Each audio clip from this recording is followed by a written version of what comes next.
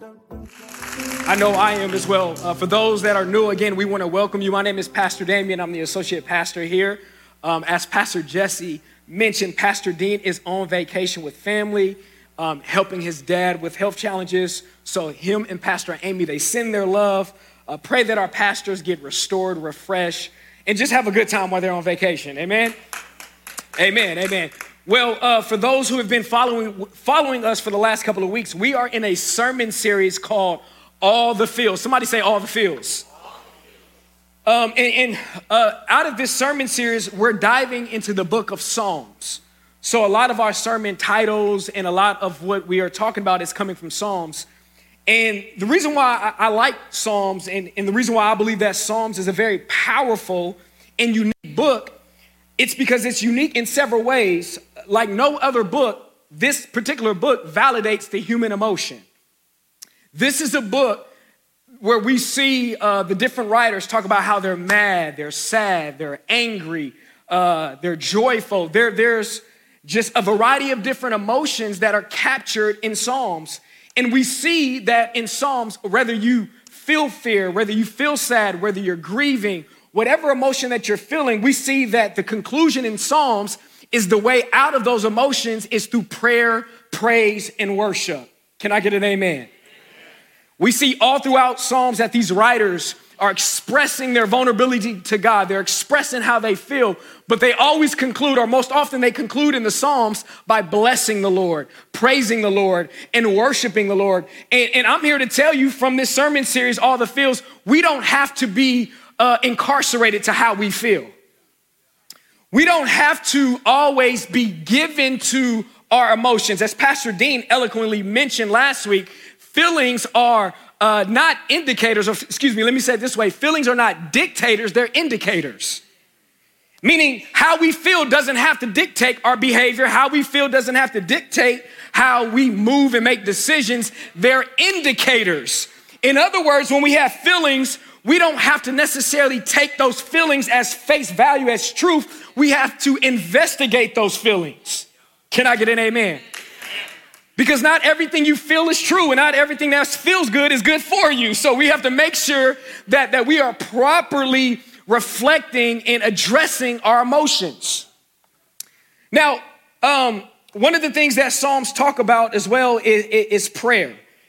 And, oftentimes in church, prayer is just more so like just repetitions and declarations. But I believe in Psalms, we learn that prayer is not just declarations and repetitions, which is important. You need to confess, you need to declare. But Psalms, the book of Psalms shows us that prayer is a place where our heart can find rest. The heart's true home is in the presence of the Lord through prayer. So prayer from the book of Psalms teaches me how my soul can mature. It doesn't just show me a prayer to recite. It doesn't show me just a prayer to declare. It shows me that I can be extremely vulnerable to God. I can tell God I'm mad. I can tell God I'm angry. I can tell God, why did you do this? I can be a human being to God, and God accepts that. Therefore, in him accepting that, he accepts us, but he also helps us process those emotions. That's why we see Psalms that says, bless the Lord with all my soul, and not forget his benefits in which he bestows to me daily. Can I get an amen? So Psalms pretty much addresses every feeling one can have and possibly every circumstance that one may face. That's why there is 150 Psalms, right? Because there's different emotions, there's different circumstances, and we can pull from these Psalms to identify emotions and feelings that we may relate to and discover a strategy how to get out of those emotions so that I'm not so bound in my emotions that I can't fulfill or step into the plan and purpose of the God in my life. Amen? I also, before I get into my sermon title, I think it was something that I want to address as well. One of the most important things that I think is important for our emotions and our feelings is prayer. But not just praying casually, but I believe a discipline of praying every day. Can somebody say every day? Now, it's not necessarily setting aside time at a specific time of the day to prayer, you can do that. But we know that God is omnipresent. So we can take prayer in our car. We can take prayer to work. We can take prayer wherever, because God is not limited to his presence and his spirit in a building, right? We know that Jesus came, destroyed the temple, rebuilt it in 3 days. And now God no longer lives in a building. He now lives in us. So where we go, God can go. Wherever we are at, the kingdom of God is at hand. Wherever our foot walk, the kingdom is there, because the kingdom is not a geographical location. The kingdom lives within you.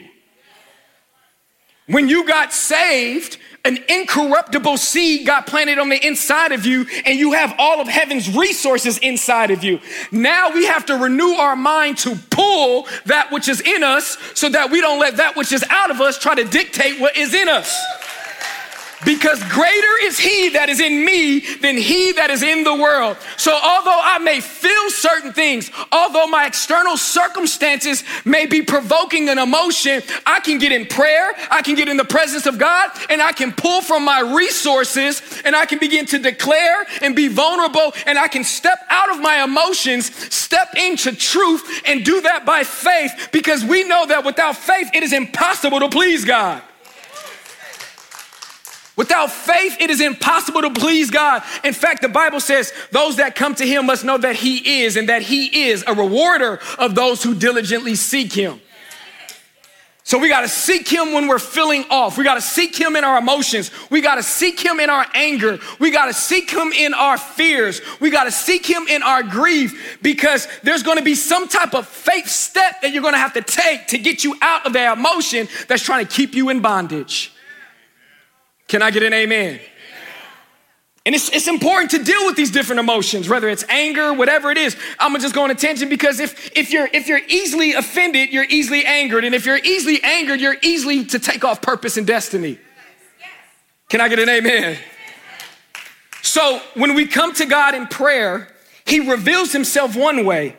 And when we come to him in another day, he reveals himself in a different way. What do I mean by this? God is inexhaustible. That's why we pray to him every day, because you never pray to him once, get all of him what you need, because he's inexhaustible. You can never exhaust who he is. So I pray to him every day, because he's eternal. He's never ending. He has an inexhaustible amount of resources for me. So if I pray to him today to deal with this emotion, if I pray to him the next day to deal with this, I'm never arriving at having enough of God. I'm always needing him, and he gives me dosages of him in settings in which I can handle or what I need of him. So the goal of prayer is actually to move me closer to Jesus. By praying, there should be a new dimension of Jesus that's being revealed to you every day. We will never fully capture Jesus in a lifetime. That's why we'll see him in eternity. We will never capture all of God in a lifetime. That's why when we die and leave this life, we spend eternity with God, because it's going to take eternity to know a God that's eternal. Now, when it comes to Psalms, no doubt it will enhance your prayer life. It will enhance your praise life, and it will help you approach the problems in your life. Let me say that a little bit better. When it comes to Psalms, it will enhance your prayer life, praise life, and your approach to your problems in life. Psalms teaches us that the way out of our human emotion, again, God is not against us having feelings. He just doesn't want feelings to dictate to us what truth is. Again, let me say that again. Somebody needs to hear this. God is not against you feeling a certain way. He's just against you allowing those feelings to become sovereign and dictate to you truth. It doesn't matter if you feel this way or that way. This is why we need the word of God, because we have to filter those emotions through the word. Amen. And we can't change what we're feeling unless we're changing what we're listening to. And we can't change what we're listening to unless we change who we're spending time with. Amen. So if I'm not spending time with God, who is the giver of life, then guess what? I may be giving my time to other things, other people, other circumstances, other relationships that may be speaking lies to me. And if I come in agreement to those lies, I now make lies my truth. And that's why I can wake up one day and say, I feel like I was born a woman and I'm a man, or I'm born this way and God biologically created me this way. Because you spent time with culture that dictates lies versus spending time with Creator that dictates truth. Let me say that a little better. He doesn't dictate truth. He is truth. He has truth. He wants to reveal truth.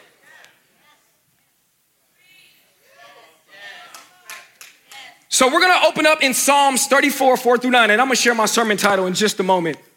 Now, one of the things we have to understand that the Bible is not written in chronological order. It's written in order of its literature. Right? You have the first 5 books of the Bible, which is the law. You have the history books, which is 1 Kings, Chronicles, Samuel's. And then you have the poetry books, which is Job, Psalms, Proverbs, so forth and so on. So this particular passage, although it's written after Samuel, or at least it's canonized in scripture after Samuel, it's not written after Samuel. It's written in a time of David's life that I want to share with you. So when we read this passage of scripture, to have context, when David prayed this prayer or when he wrote this Psalms, this was at a time in David's life where his father-in-law was trying to kill him. His father-in-law threw spears at him. And so it was so bad in a place that should have been good. It was so bad in a place that was called home. That was a place that should have been a refuge, a place that should have been where he was accepted and validated, that he actually ran to find refuge in the enemy's camp. Man, that must be bad. We're so bad at home that you go in enemy territory. You don't have no peace at home, so you go to pornography, enemy territory.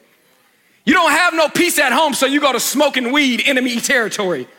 You don't have no peace or you don't have no guidance, so you go to enemy territory and start getting your palms read. You start going to psychics and mediums to try to get a word from God. You're going to enemy territory because you are letting the pressures of life push you into enemy territory, but the pressures of life got to keep you rooted and grounded in Christ, because what's in me is greater than that what is trying to come against me. And I have to trust that no weapon formed against me will prosper. Weapons may form, but they won't prosper.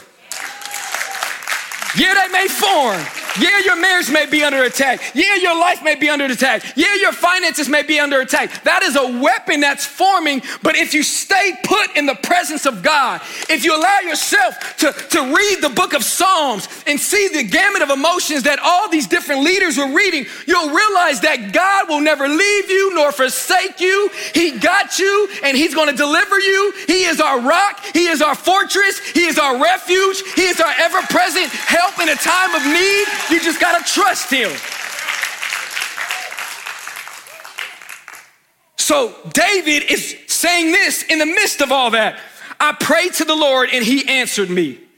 He freed me from all my fears. Those who look to him for help will be radiant with joy. No shadow of shame will darken their faces. In my desperation, I prayed and the Lord listened. Again, in this setting, David went to the enemy's camp or enemy territory, and out of fear of being captured, he actually acts crazy in a moment. So there's this king, or there's this the group of leaders that go into the same place where he's at. And it was like, isn't that David, the one that they sing about, killed his thousands and Saul did this? So David began to act crazy so that they can overlook him. Now that was more of a natural tactic. God could have protected him. But nevertheless, you got to think the fear that this guy is in. I just left Israel because my father-in-law is killing me, and I try to find refuge in the world. And right when I stepped into the world, there's an enemy right there ready to slay me as well. So then he says right here, in my desperation, I prayed and the Lord listened. He saved me from all my troubles. For the angel of the Lord is a guard. He surrounds and defends all who fear him. Taste and see that the Lord is good. Somebody just say that. Taste and see that the Lord is good. Think of your favorite food and say, God is better than that. Taste and see that the Lord is good. Oh, the joys of those who take refuge in him. Fear the Lord, you his godly people, for those who fear him will have all they need. The title of my message today, I know it took a while for me to get there, but if you were taking notes, I'm a note taker. I take copious notes. The title of my message is Freedom from Fear. Somebody say that with me, freedom from fear. Father, I just pray in the name of Jesus that you would help me to articulate myself with simplicity and clarity, that every hearer of this word will be imparted into them a spirit of wisdom and revelation to overcome fear. We come against every satanic and diabolical assignment that will try to hinder, interrupt, or frustrate the word of God. We put Satan on notice. We declare that this is holy ground and these are holy people and they are covered by the blood of Jesus. In Jesus' name, if you receive that, just say amen. Freedom from fear. Now that word fear, or fear not, or fear God, or don't be afraid is actually mentioned in the Bible over 300 times. Some different commentaries say 5, some say 365. So I just said over 300. Let me just keep it safe. So nobody like you over there preaching things that ain't true. But nevertheless, God is trying to get something to us. On one hand, he tells us to not fear, but on the other hand, he tells us to fear him. I also want to help us understand and delineate between what I would call rational fear, the spirit of fear, and reverential fear, because we need to understand these things. But before I unpack that a little bit, I think it's safe to say that we all deal with fear to some degree. Can I get an amen? And what we have to understand is that fear robs us of experience, intimacy, relationships, success. Most importantly, the spirit of fear, if you don't deal with it, it is a destiny killer. It will try to rob you of your destiny. That's why in Deuteronomy 31:6, but as God is telling the children of Israel to go take the promised land, he says, don't be afraid, don't be dismayed. Fear not, for the Lord God is with you. Because in order for you to possess the land, you have to face giants or the current occupants that are on the land. Which means you have to address and deal with your fear, because there are going to be some battles that's going to look bigger than you. But if the battles weren't bigger than you, then how would you know how big God is?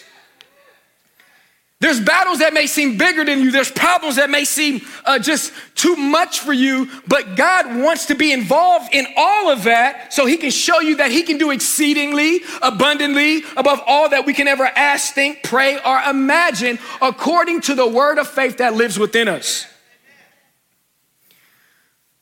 What if I would tell you that a majority of what we may want in life is actually on the other side of our fears?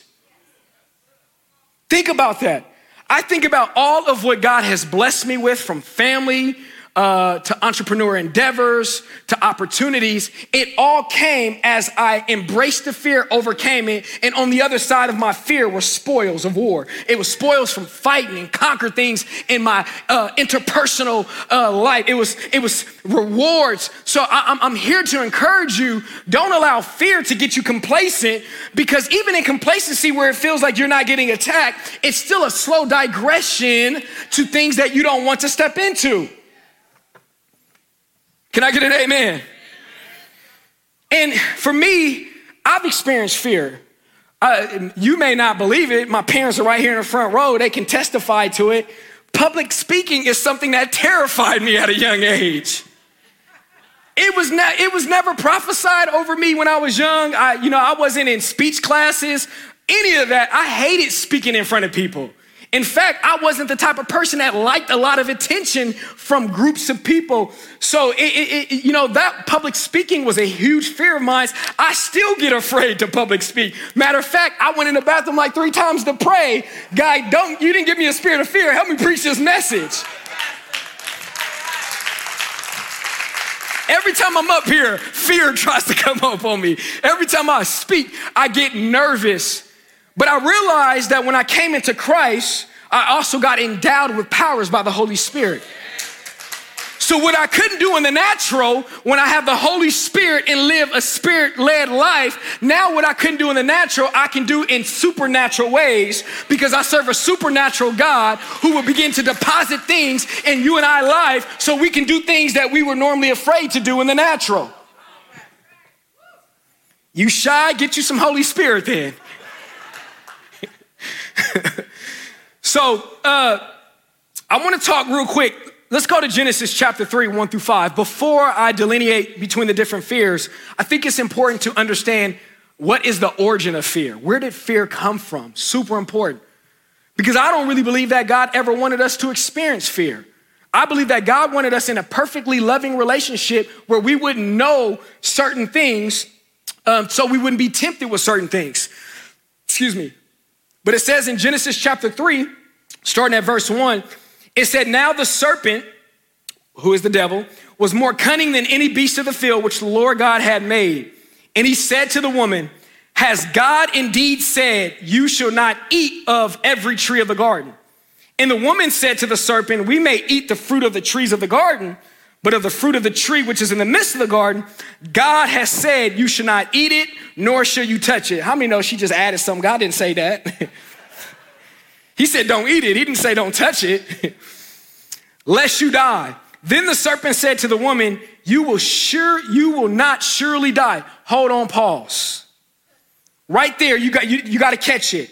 Fear didn't just come full blown in the emotion of fear. It got planted from doubt. Satan planted doubt that surely you won't die. It don't take all of that. No, God is missing it. No, you don't have to wait to have sex till you get married. No, you don't got to go to church. No, you don't. Do you really need to be in a small group? Surely it don't take all of that. So he starts trying to plant little seeds of doubt. And if you don't doubt your doubt will then begin to grow into a full-blown fear. And what is the fear? Fear that you're missing out on things and you don't really trust that God has given you everything you need in him.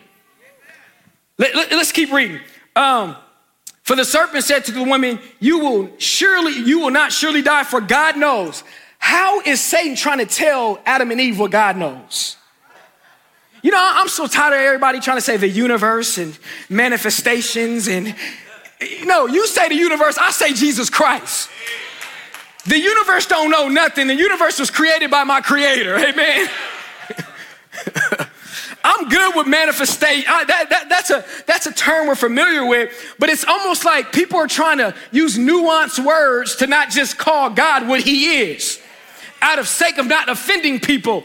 Well, if me worshiping, loving, and identifying God with truth offends people, then I'm okay with you getting offended. I didn't get too many amens on that one.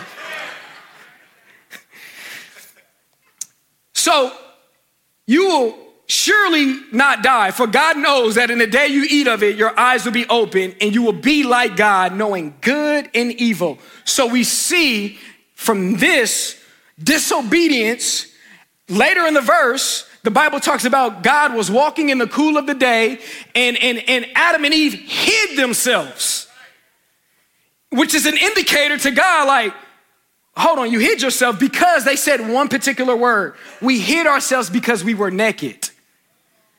And God said, who told you you were naked? Who told you you were depressed? Who told you you were an addict? Who told you you were these things? Who told you you got to be like the generation before you? Who told you these things that I never wanted to expose you to? In other words, when they disobeyed God, they opened themselves up to the spirit of fear.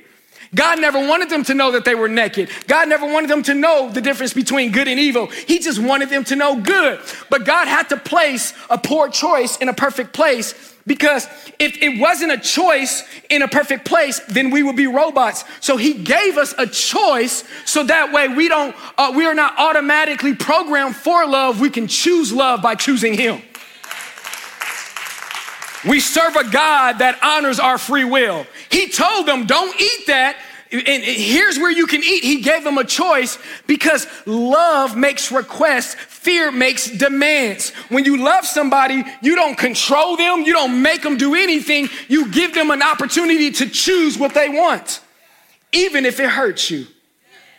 Do I got any parents? I got any husbands? I got any wives? Sometimes spouse, parents, our friends.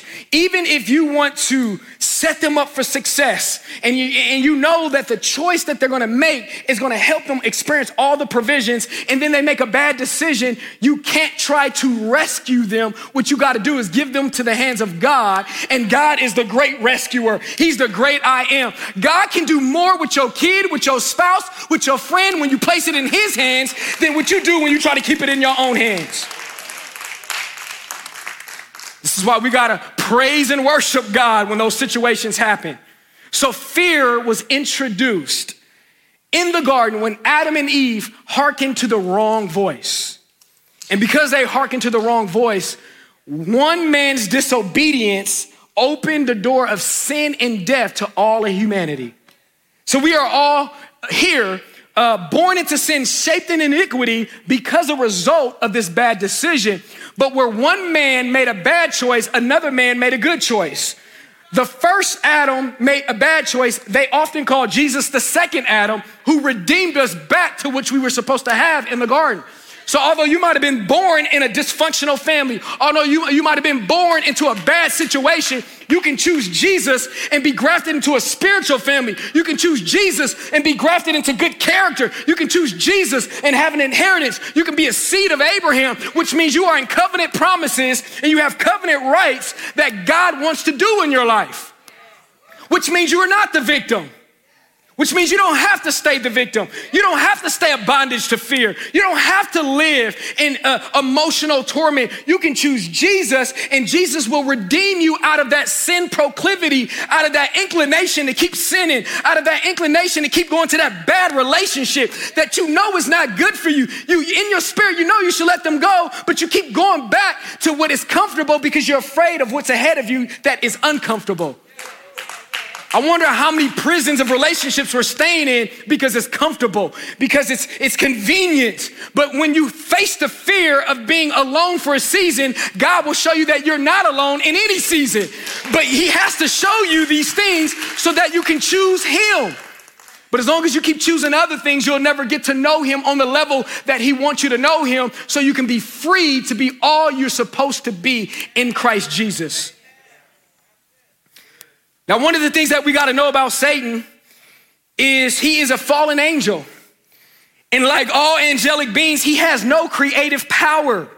He cannot create. God can create. In fact, Satan is not even the equivalent of God. He might be the equivalent of Michael the archangel, but you can't put a created being on the same level of God. Oh, y'all missed the revelation right there. So my God is much bigger than Satan. Although Satan can't create, what he can do is lie. He can seduce. He can manipulate. He can try to bluff you in thinking that a hand outside of Christ is better than the hand you've already been dealt with. He can steal, kill, and destroy. But all of these things he can only do if you give him the power to do it. Satan is defeated. We have authority over him in Jesus, not outside of Jesus. You can't defeat Satan in Buddhism. You can't defeat Satan in any other religion, only in Christ Jesus. It's the blood that has defeated him. The Bible says in Hebrews that Jesus was manifested for two purposes: to destroy the works of devil and to free us from the bondage of fear. Only Christ can do that. Somebody tell your neighbor, say, only Christ can do that. So the Bible talks about Satan as the father of lies. The father of lies, which means the older saints used to tell me this: if Satan comes to you with a lie, just believe the opposite. If he tells you you're gonna be alone, know that you're not gonna be alone. If he tells you no good, you know that you are good. If he tells, he's called the accuser of the brethren. All he does is bring accusations. He tries to invoke shame and guilt and depression, because all of these things, if you give into it, it will lead you back to your cave of comfort, your sin, to medicate. And God is like, no, I know you're going through some pain, but I want you to sit in that pain. I want you to face that pain and see that I can redeem that pain and give you purpose for what you were hurt in. And if you give that pain to Jesus, it is amazing what the potter can do. When you give him the broken pieces of your life, he can reshape and remold and make something beautiful out of your life. If you would take that pain and give it to God, who will redeem that pain and give you purpose from that pain. Yeah, I call it into medicating on that pain. You're gonna stop medicating your loneliness. You're gonna stop medicating all the things that you feel you need a person, you need a substance, you need something to deal with the emotions that you're dealing with. No, what you need is start reading the book of Psalms. What you need is community. What you need is Jesus. What you need is the Redeemer. What you need to know is that God got you. God will give you a way out if you will face what you need to deal with. God can't heal what you're not willing to confront, and God can't deliver you out of what you're willing to not deal with.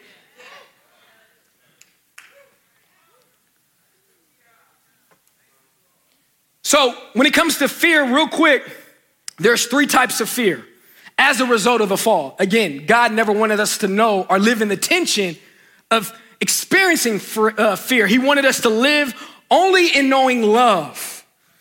So 3 types of fear. One is rational fear, which in my opinion is more circumstantial. Like if I'm on a stroll in a park and I'm walking and I see a lion without any cage or without any lion tamers, how many knows my fear receptors are gonna go up?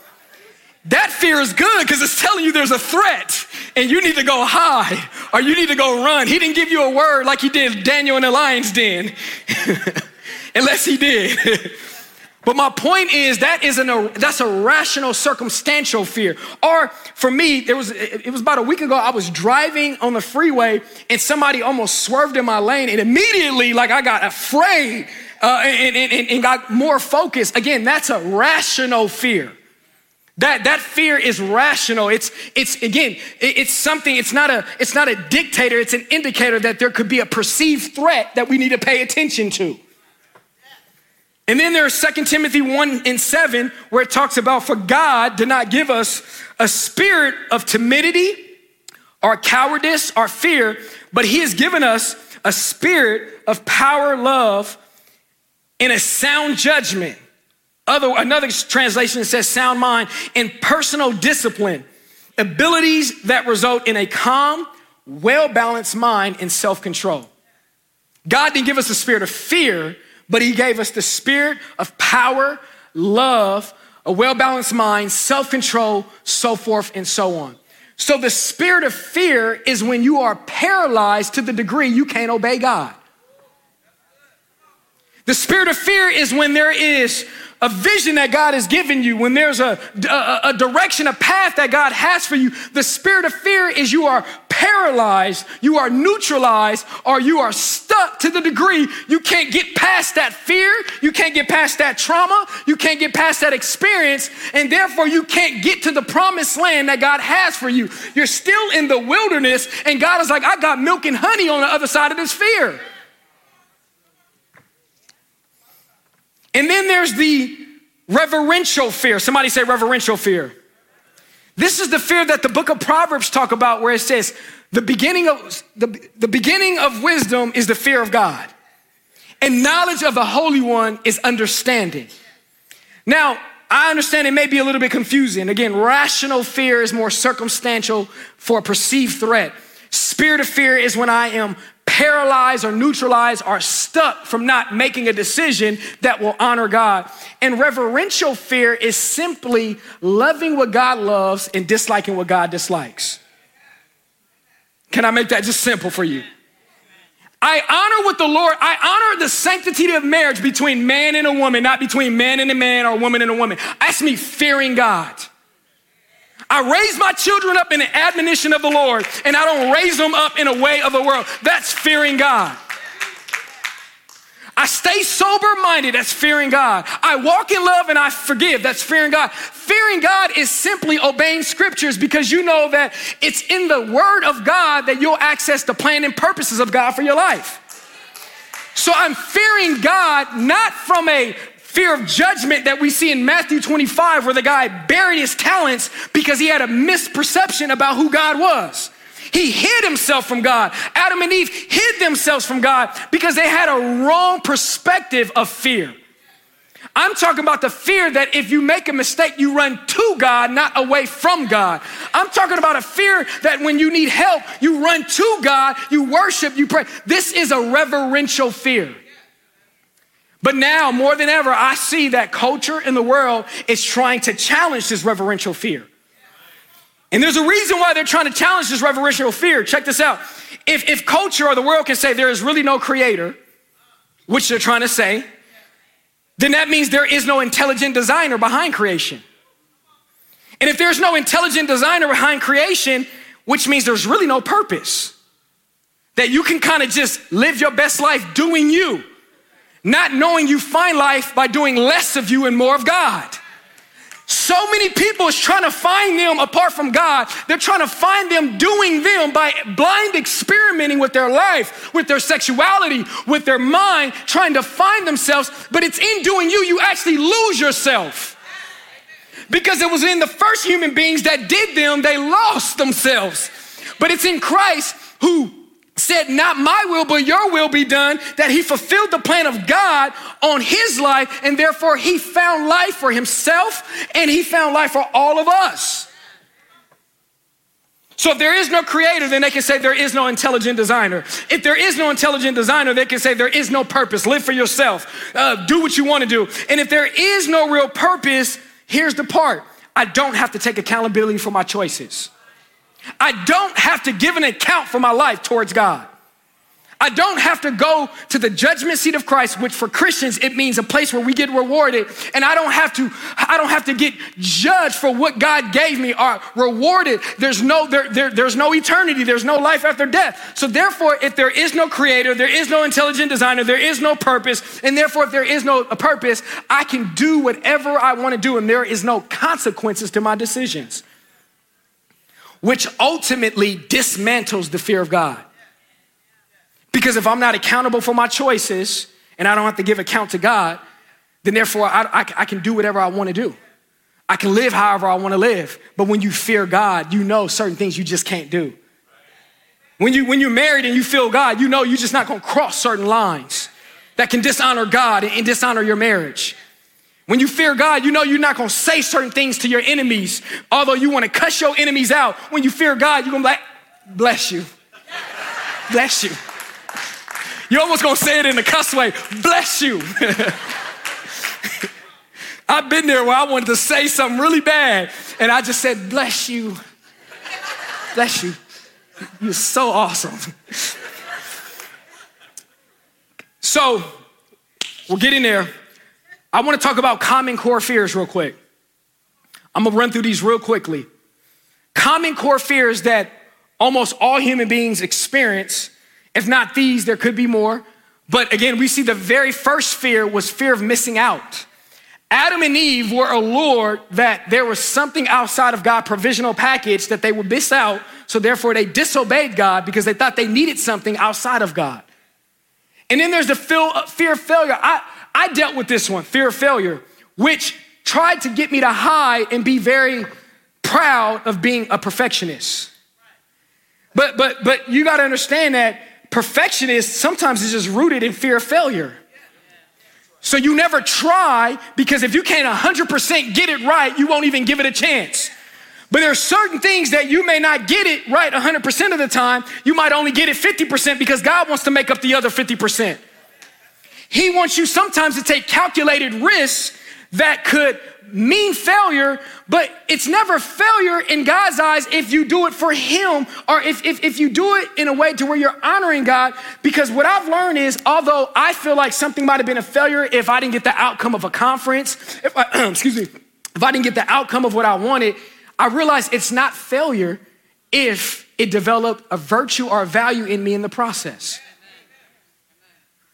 If me putting some type of event together that I needed to be successful, if me fighting for a relationship or doing something is I'm hoping an outcome happens, but in the process I don't get the outcome, but I get the qualities of Christ-likeness, then I won, even though the outcome didn't come my way. A virtue, a Christ-like nature, the divine nature was developed within me. So although this scenario didn't work out, but because I developed a Christ-like nature from this scenario, when another scenario comes, I'm gonna accelerate what I didn't get in this scenario.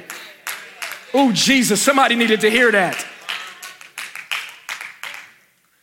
Fear of abandonment, fear of disappointment, and lastly, fear of death. Now, when you have these type of fears, you often or sometimes begin to sabotage your relationships or opportunities out of fear. And what I mean by sabotaging is if you are afraid of failing, you're afraid of being abandoned, you're afraid of, being disappointed. What often happens is the moment you feel like somebody's gonna leave, the moment you feel like something's not gonna work, you sabotage it first before ever seeing if it could work as a means to take control because you don't like how it feels when you're not in control. And can I give you a revelation? You're not in control. You're in control of your emotions, you're in control of your decisions, but you're not in control of the outcomes. We are responsible for the effort, God is responsible for the outcome. Should I say that again? We are responsible for the effort, God is responsible for the outcome. So I can't let my fear of being abandoned to never allow me to try to be vulnerable, to get a relationship where God can use them to show me he loves me so I won't feel abandoned. But if I don't deal with the fear of abandonment, right when I feel like they may leave me because they see an imperfection of me, I'll sabotage that relationship so I can remain in control. That's what fear will do. But I got a testimony, I got a confession to make. Romans 8 says there is therefore now no condemnation for those who are in Christ Jesus, meaning there is no fear that you got to live in if you're in Christ Jesus. Because here it is right here, for the law of the Spirit of life has set you free in Christ Jesus from the law of sin and death. So when Adam and Eve sinned, they instituted a law of sin and death, meaning you were born to die one day. When God created us to live forever, we are still going to live forever, but we're going to die in this world, and then we're going to go either forever in eternity with heaven or hell. And then the spirit of the law of Christ, of the law of life in Christ, that is the spirit of love. God brought us out of this sin and death, this spirit of fear, so that we can step into the spirit of love. And what is love? Love is not obsolete, it's absolute. Love has a standard, love has a definition, love has a requirement, and love is simply Jesus. The Bible talks about it in 1 John, love is obedience to the word of God. So if I have a love that I claim that I have, but it's taking me outside of obeying God, then that's not love, that's perversion. I know y'all didn't want to hear that one. How do I know it's love? When it lines up with the word of God. God is love. Jesus demonstrated love, and the word of God is the barometer how I keep love. Ooh, let me say that one again. God is love. Jesus demonstrated love, and the word of God is my barometer of how I determine if I'm in love. Do we have that graph? I want to show you guys something real quick before I close. If you think about the law of sin and death, when Adam and Eve, I just kind of made this up. When Adam and Eve sinned, they opened the door to a curse. Fear came in, sin and death came in, sickness and disease came in, poverty came in, worry and anxiety came in, hate, and now we give ourselves access to demons to afflict us. But when we choose Christ, when we choose the word, when we choose the law of the Spirit of life, which is the word of God, we get access to blessings, covenantal blessings that can only be obtained by faith. And by faith, you become the righteousness of Christ. By faith, you get access to healing and divine health. By faith, you get access to prosperity. And it's not just about money. It's about nothing missing, nothing broken, wholeness in your life. And you get access to the peace of God. And you get access to that last part is more supposed to say angelic protection. Now I want to close on this. We see all these things are set up. And the Bible says 1 John 4:18 that there is no fear in love, but perfect love casts out fear. For fear has to do with punishment. Whoever fears has not been perfected in love. I'm here to tell you that God is not moved by your color. He's not moved by countries. He's not moved by currency. God is moved by covenant. We are in a covenant with God through Christ Jesus, that he has freed us from fear, that everything that we're afraid of, God has provided an escape, a way out, that we don't have to fear. Although we may be tempted with fear, although we may have fear in a season, we don't have to give into the spirit of fear. And I want to bring it back to David as I conclude. David was a man who I believe had a lot of opportunities to live in fear. He had a father-in-law, as I mentioned earlier, who tried to kill him. He had a wife that disowned him for praising God. And she's like, why are you praising God that way? He had a son that tried to steal his kingdom, slept with his wives on a rooftop to shame his dad. He had enemies on the left and right of him. He had a lot of tumultuous things going on in his life, but yet he never allowed fear to get the best of him. And I believe David gives us an answer to fear. And that answer is Jehovah Rohi, the Lord God, my shepherd. And when David wrote Psalms 23, it's on my shirt. This is after he defeated Goliath. This is after he became king. So he had a lot of triumphant victories of fear. And then David gives us this illustration of how we can overcome fear that I believe from Psalms 23. By writing this Psalms, if you heard it, it starts off, the Lord is my shepherd. I shall not want. He maketh me lie down in green pastures. He leads me beside still waters. He restores my soul. He leads me in paths of righteousness for his name's sake. Here's the part. Yea, though I walk through the valley of the shadow of death. See, Satan will speak in the shadow. It won't hurt you. It won't bother you. He's a liar. He'll try to tempt you with something that you think is going to harm you. But God says you walk through the valley of shadow of death. You don't stay there. You don't live there. You walk through it so you can get to the mountaintop. Although I walk through the valley of the shadow of death, I will fear no evil, for thy rod and thy staff comfort me. If you're familiar with sheep and shepherds, a rod was a way that a shepherd fought off the enemies that would try to attack the sheep.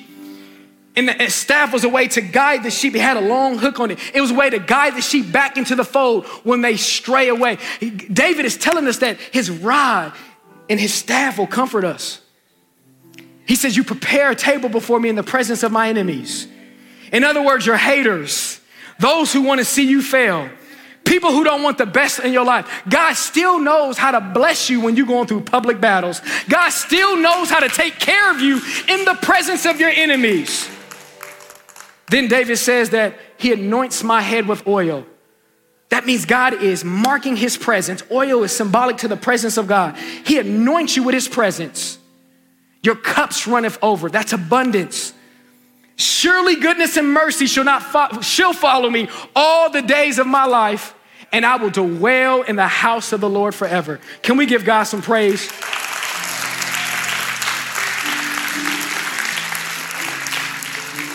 I believe Psalms 23 is both a practical and powerful approach to overcoming our fear. You can pray this over your spouse. You can pray this over your kid. I pray this over DJ all the time. God, I declare that you are DJ shepherd. He shall not want. You make him lie down in green pastures and lead him beside still water. Lord, I declare that you're Stacy shepherd. Lord, I declare that you're Dominic's shepherd, Zoe, so forth and so on. I pray that because in this particular Psalms, you're seeing about 7 characteristics of God. You're saying that he will provide for you. He will never leave you. He will consecrate you. You see Jehovah Makadis, Jehovah Tiskanu. You see the Lord God of righteousness. You see Jehovah Jireh. You see all of these characteristics of God in this passage. So I want to give you guys an opportunity in this brief moment. If you're in here, I'm not going to ask you to come to the altar. You don't have to, but you can if you want to. But we're going to do a corporate prayer in just a moment. But if you're in here and you struggle with any of the fears that I mentioned, whether it's missing out, whether it's the fear of failure, abandonment, disappointment, or you just know that you've been given to a spirit of fear at times, I want us to do this prayer, this corporate prayer and confession to break the spirit of fear off our lives. Because as I mentioned earlier, if you don't break the spirit of fear, you will never step into your purpose and destiny. If that's you in here, I'm gonna just ask you to be brave and just stand to your feet. If that's you, you're like, I wanna break the spirit of fear off my life. Come on. I wanna break this spirit of containment off my life. I want to break the spirit of complacency off my life. I want to live in the freedom and the fullness of what God has for me. And I know that the life of Christ that I have access to will give me all of the covenant provisions that I need. And I know that God has a plan for me, and I will choose not to live in fear. God is my shepherd. Jehovah Rohi is the God that I need. Jehovah Rohi is the God that will take care of me. And I believe we have it on the screen. On the count of 3, we're going to say this prayer together. And we're going to make this confession together. And then I'm going to close out the service in prayer.